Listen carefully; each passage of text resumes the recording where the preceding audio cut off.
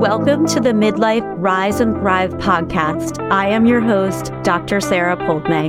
If you have been wondering how to feel your best in mind, body, and spirit as you navigate through midlife, then this is the show for you. Each week, I'm sharing accessible education, heartfelt stories, and exclusive interviews. We will be talking about everything from health and wellness to sex and relationships and the many challenges and opportunities that come with midlife. It's time to take charge and live fully with intention as you write your next chapter. Let's get started. Hello, everyone. I am so excited to welcome Fitz Koehler of Fitzness.com to the show today. Fitz is the author of multiple books, including My Noisy Cancer Comeback, Your Healthy Cancer Comeback, Sick to Strong, and the Healthy Cancer Comeback Journal. Noisy, bossy, and compelling, she is one of America's most exciting keynote speakers, a premier race announcer, a fitness innovator, and a bona fide cancer crusher. Her company, Fitzness International, has a global reach, as Fitz is a regular on television, radio, and stages worldwide. I thought I would invite Fitz on to share her story. It's so compelling, and insights for our listeners. Cancer is a scary diagnosis, and hearing survivors' success stories are so important. Not only did Fitz survive cancer, but she's thriving. Welcome, Fitz, and thank you so much for coming on my show. Thank you for having me, Sarah, and hello to all your people. Well, I would love for us to start with you just sharing your story of how you came to the place that you are right now after having cancer. Yeah, well, I've spent my entire life as doing fitness, like exercising and being in athletics and, I don't know, living a high quality life when it comes to health and fitness, right? And then I started teaching fitness right before I turned 15. So it's all I've ever done. It's the thing I'm most passionate about. And the thing that I believed in when I was 14 and 15, I thought, wow, this is really pretty impressive stuff and it has the power to change your world.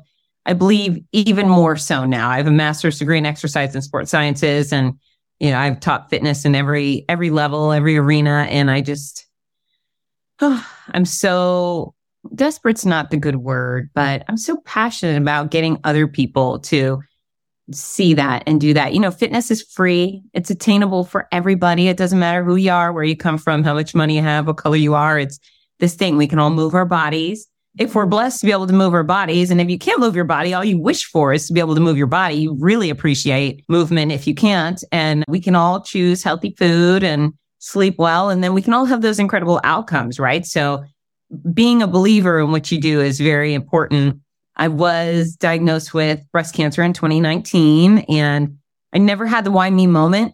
Some people were like, but you're the fitness queen. How could you get cancer? And I've always thought, well, there's all these babies in the hospital with cancer. And what did they do? They didn't do anything.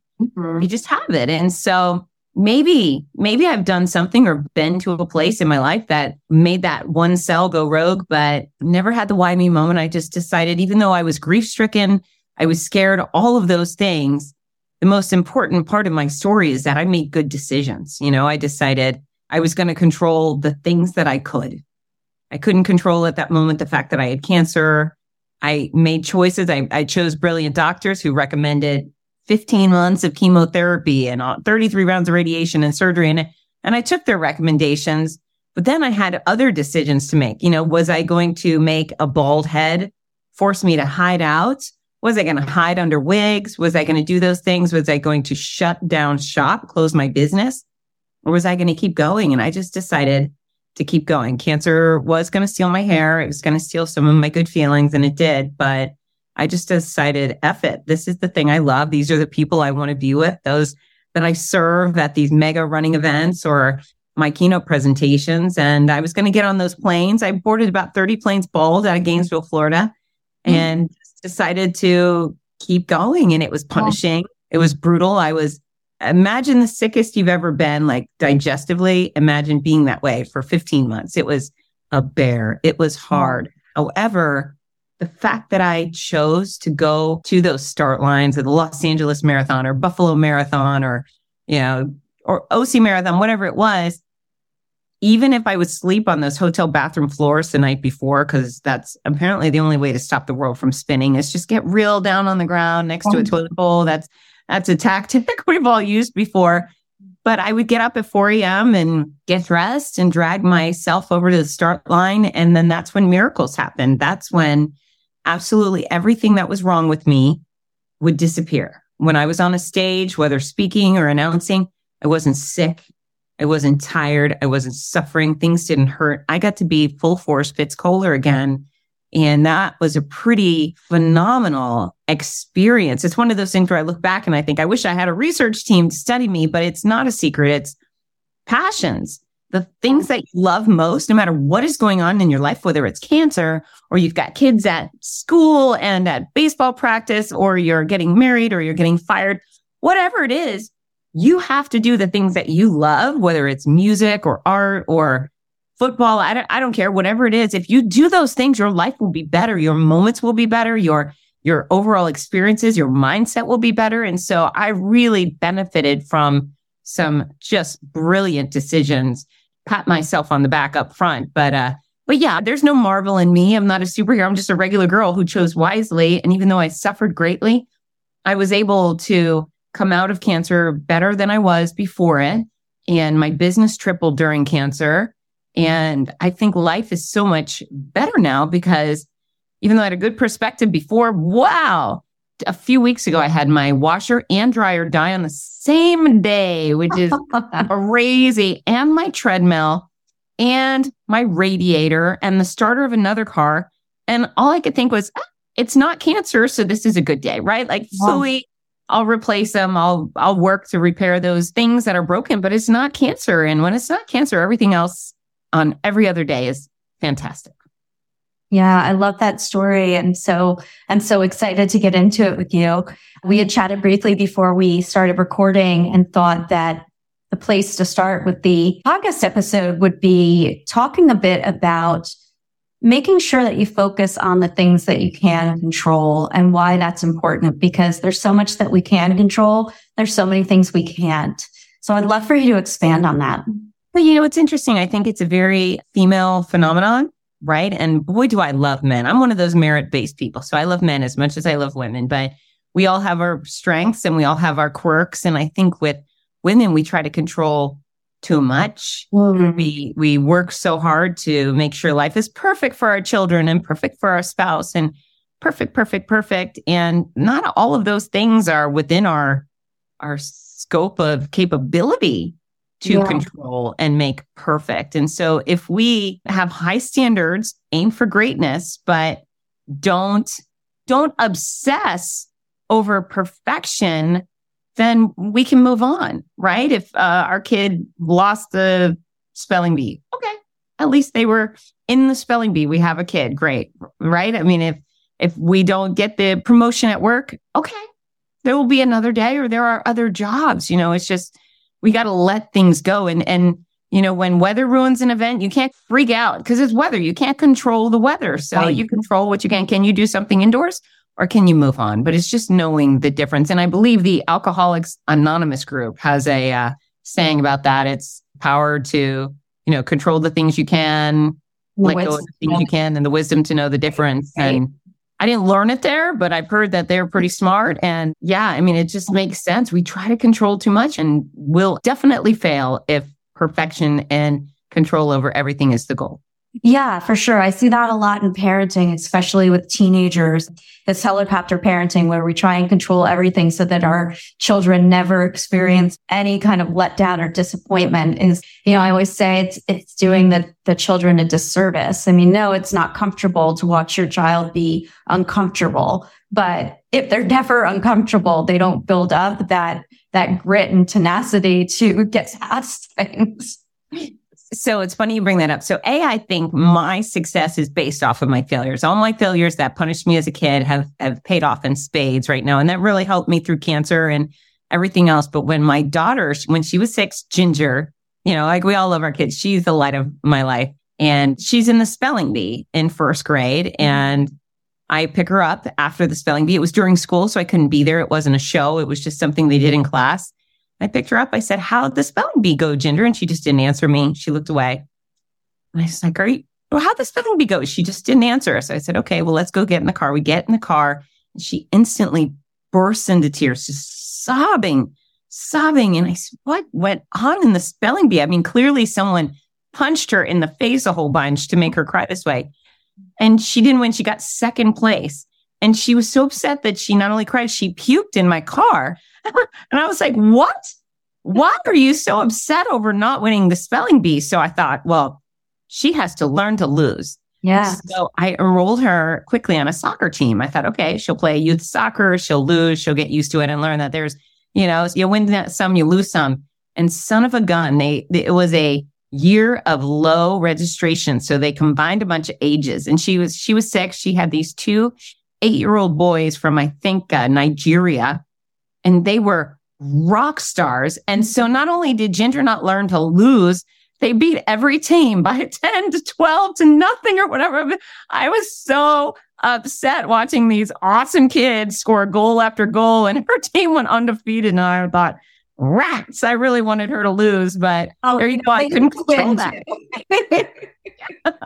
I set her up for failure and we couldn't achieve that. I couldn't control that either. Oh boy. So, there's small setbacks and there's big setbacks, and cancer is definitely one that we could qualify as a big problem and a big setback to overcome. So can you tell us what made you decide to write this Cancer Comeback series, and tell us just a little bit about the series itself? Yeah. So I, like everybody else, upon diagnosis, I definitely thought I was going to die. It was devastating. It was so scary. And the process, the whole treatment was brutal. It was very, very difficult. And I actually tried to keep as much of it private as I could. So while I was going through treatment, I worked publicly. So I had to make a little public statement to tell folks, hey, bad news, good news. Bad news, I got breast cancer. Good news, they said they're going to cure me. I'm going to show up and no pity will be accepted. You can root for me. You can cheer for me, but let's carry on as usual. So as I was going through treatment and people would say, how are you? No matter what was going wrong with me, I would say, I'm fine. Typical woman stuff, right? I'm fine. I just don't want to be pitied at worst. That's the worst thing I'll ever be, is pitied. But I was keeping everything under wraps. And I thought that was good for me, good for my business. I'm the beacon of health and happiness. My business is not about pain and suffering. So I didn't want to really harp on that too much. But I started to realize as things were going is, there was a whole bunch of funny things that happened. I thought people would get a kick out of. So many weird, funny stuff that nobody talks about. And they never tell you chemo will ruin your fingernails. Mm-hmm. So fingernails, they rotted out on my hands. I had these rotten fingernails. They smelled rotten. It was crazy. And then eventually they ripped off my eyes, changed colors. I had all these bonker stuff and nobody was talking about it. So I thought, well, people would have a laugh. Other people that were going through it would probably really appreciate somebody getting honest with them and talking about the gory details that nobody else did. I mean, it's not a sob story, but it's the truth. Yeah. And third, what I thought is, gee whiz, I've made some really good decisions and I've had miraculous results. So, my business is about helping people do better and be better. And I feel like if I told some of these tales and explain why I made some decisions, it would help other people not only make decisions in cancer, but in life. And so that's where my Noisy Cancer Comeback, the memoir, came from. And it's really point to point. It goes from this, maybe a day before diagnosis to my final day of chemo. That's it. I don't talk about my grandparents. I don't bore you to death with my childhood. I just from A to B. And that book has really been, I think, a powerful tool for people with mental fortitude and resilience and so forth and decision making. And then the other books, when I was halfway through my treatment, I was brutalized by cancer. I did as much as I could right, but I was skeletally thin. I was dreadfully weak. It was about the time where, a couple of things happened. My mom was saying, you need to eat. You look like you're in the Holocaust. And I was saying, thanks, Mom. Yeah. Thanks. I'm doing the best that I can.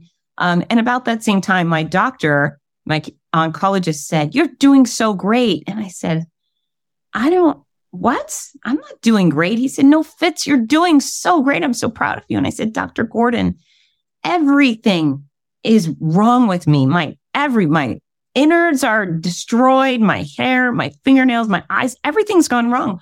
Why are you saying I'm doing so well? He said, I'm not saying that you haven't suffered. However, because you were so healthy and fit coming into this, you have done so well. He said, honestly, I'm giving you the meanest drugs I give anybody. And you've been in the hospital one night, but there's a good chance you could have been in the hospital for a month. If you weren't so healthy and committed to nutrition and so forth, you might have been hospitalized for a month. You might have had a feeding tube, which puts you at risk for infection. So your health and fitness has really paid off. He said, and not only have you not been hospitalized for a month, you've been traveling the country, having more fun and adventure than most healthy people I know. He said, so yes, you've suffered.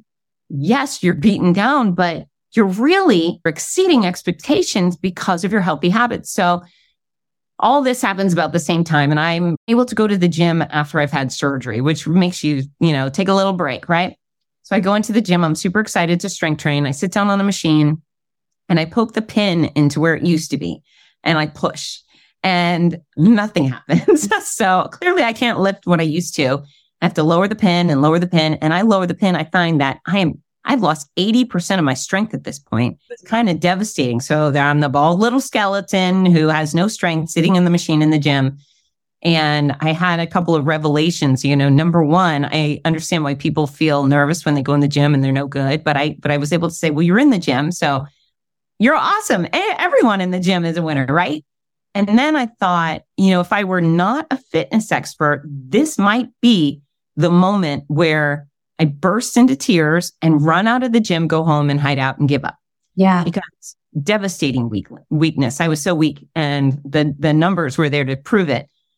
But instead I thought, well, gee whiz, I'm a fitness expert.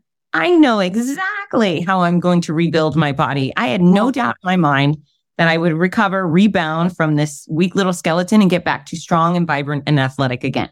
Lucky me. But at that same time, I felt like I really agonized for my peers, for the millions of cancer patients around the world, all ages, all genders, all type of cancers, who are thrashed by their disease or their treatment.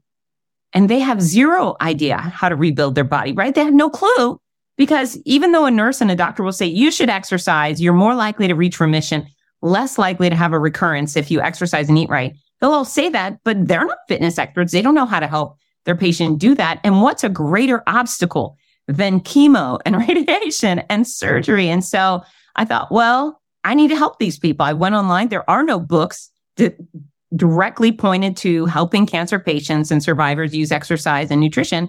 So I wrote the book. I wrote Your Healthy Cancer Comeback. And I take people from diagnosis and help them navigate each stage at their highest and their lowest. And there's hundreds of photos in the exercise section, not only regular standing on your feet photos, but here's how to exercise in a chair. Here's how to exercise in bed. I had tons of stay in bed days, but I rarely did nothing. I would do leg lifts or I would stretch. And so that was valuable to me when I got in the shower, because I was super sick. I took 5 showers a day. I was always stretching in the shower.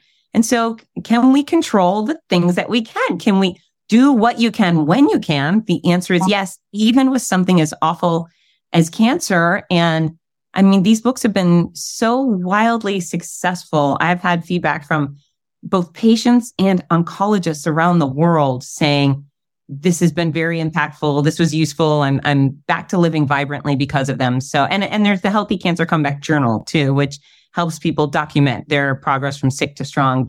But yeah, I mean, I wouldn't go back and have cancer. You know how people say, oh, it turned it into a good thing, and thank goodness for the cancer. I'm not that lunatic. I would not go back and flip the cancer switch. But was I able to make lemonade? I think I have. And yeah. I love helping people. Yeah, that's amazing. And thank you for offering that resource to the world, because I think sometimes the patients that I treat with cancer, we get so fixated on getting rid of the cancer. And that's really an important thing to focus on. That's certainly high priority. But what do you want life to look like afterwards? How do you want to move your body? And how do you want to feel, once you regain your health? And what can you do throughout? It's big. Cancer is a metabolic disease in some ways. So, well, what's interesting, The other train of thought that it's rampant and it's a real problem is everybody has that Aunt Peg.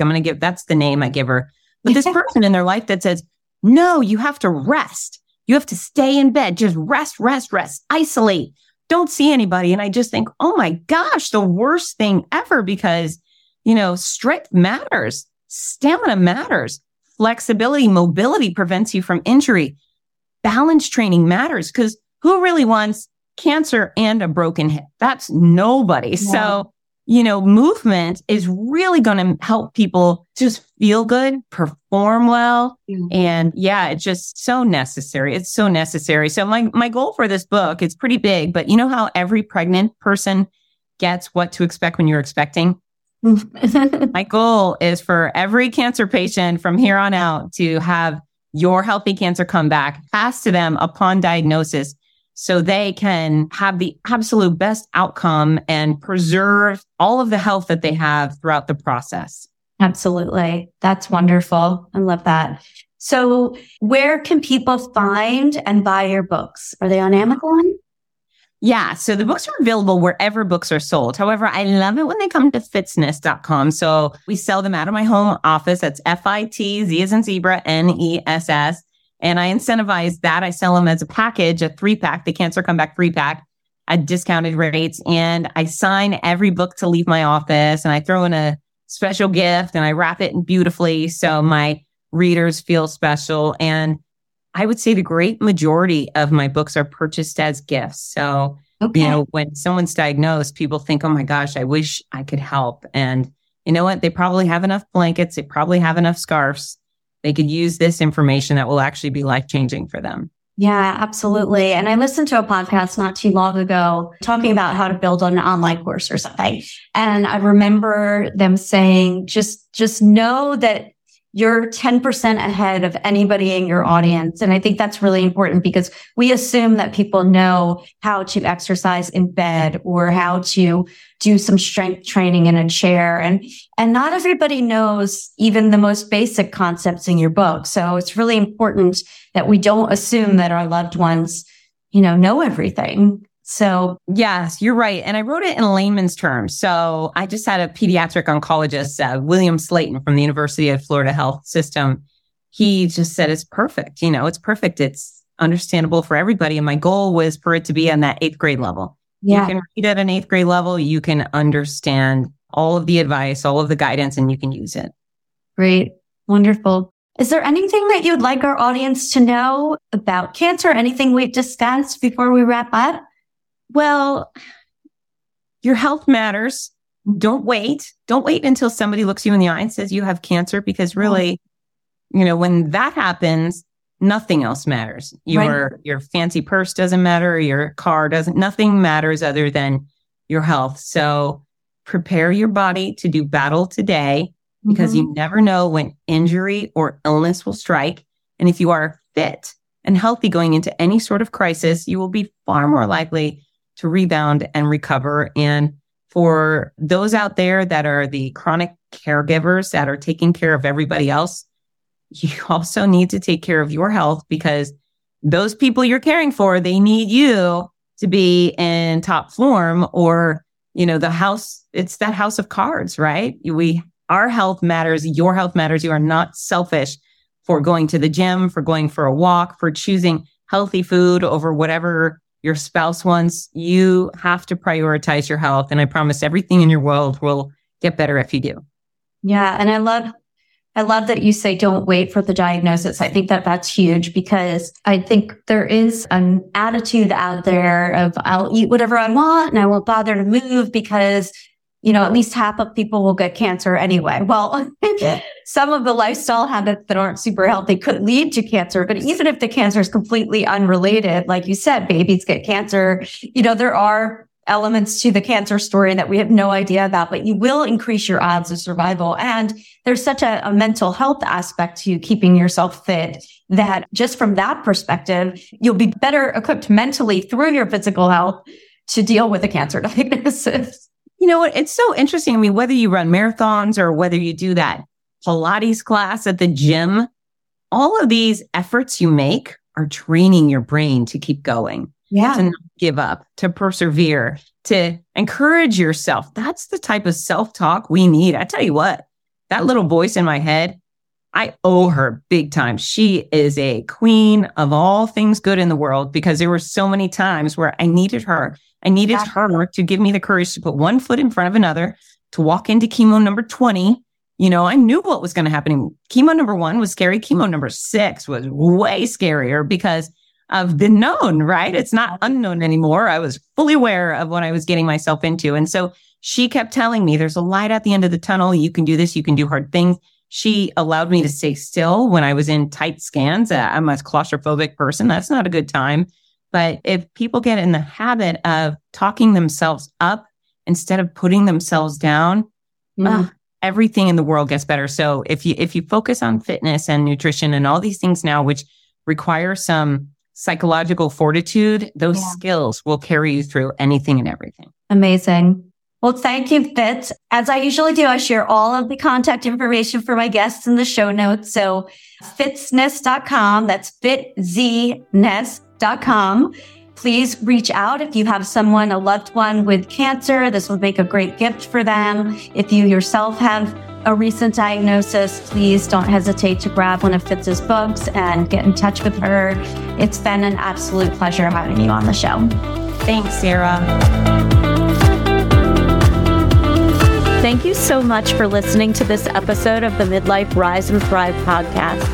If you are enjoying what you hear each week, be sure to follow the show and leave a rating and review, letting me know what you think. I would love to hear from you.